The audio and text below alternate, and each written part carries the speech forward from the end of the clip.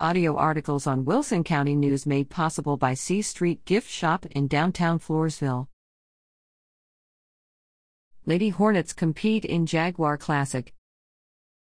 The East Central High School varsity Lady Hornet basketball team competed in the Jaguar Classic basketball tournament November 16th to 18th.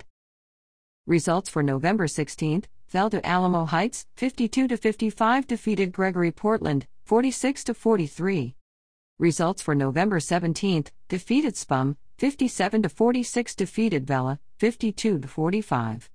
Results for November 18th: defeated Medina Valley, 50-34.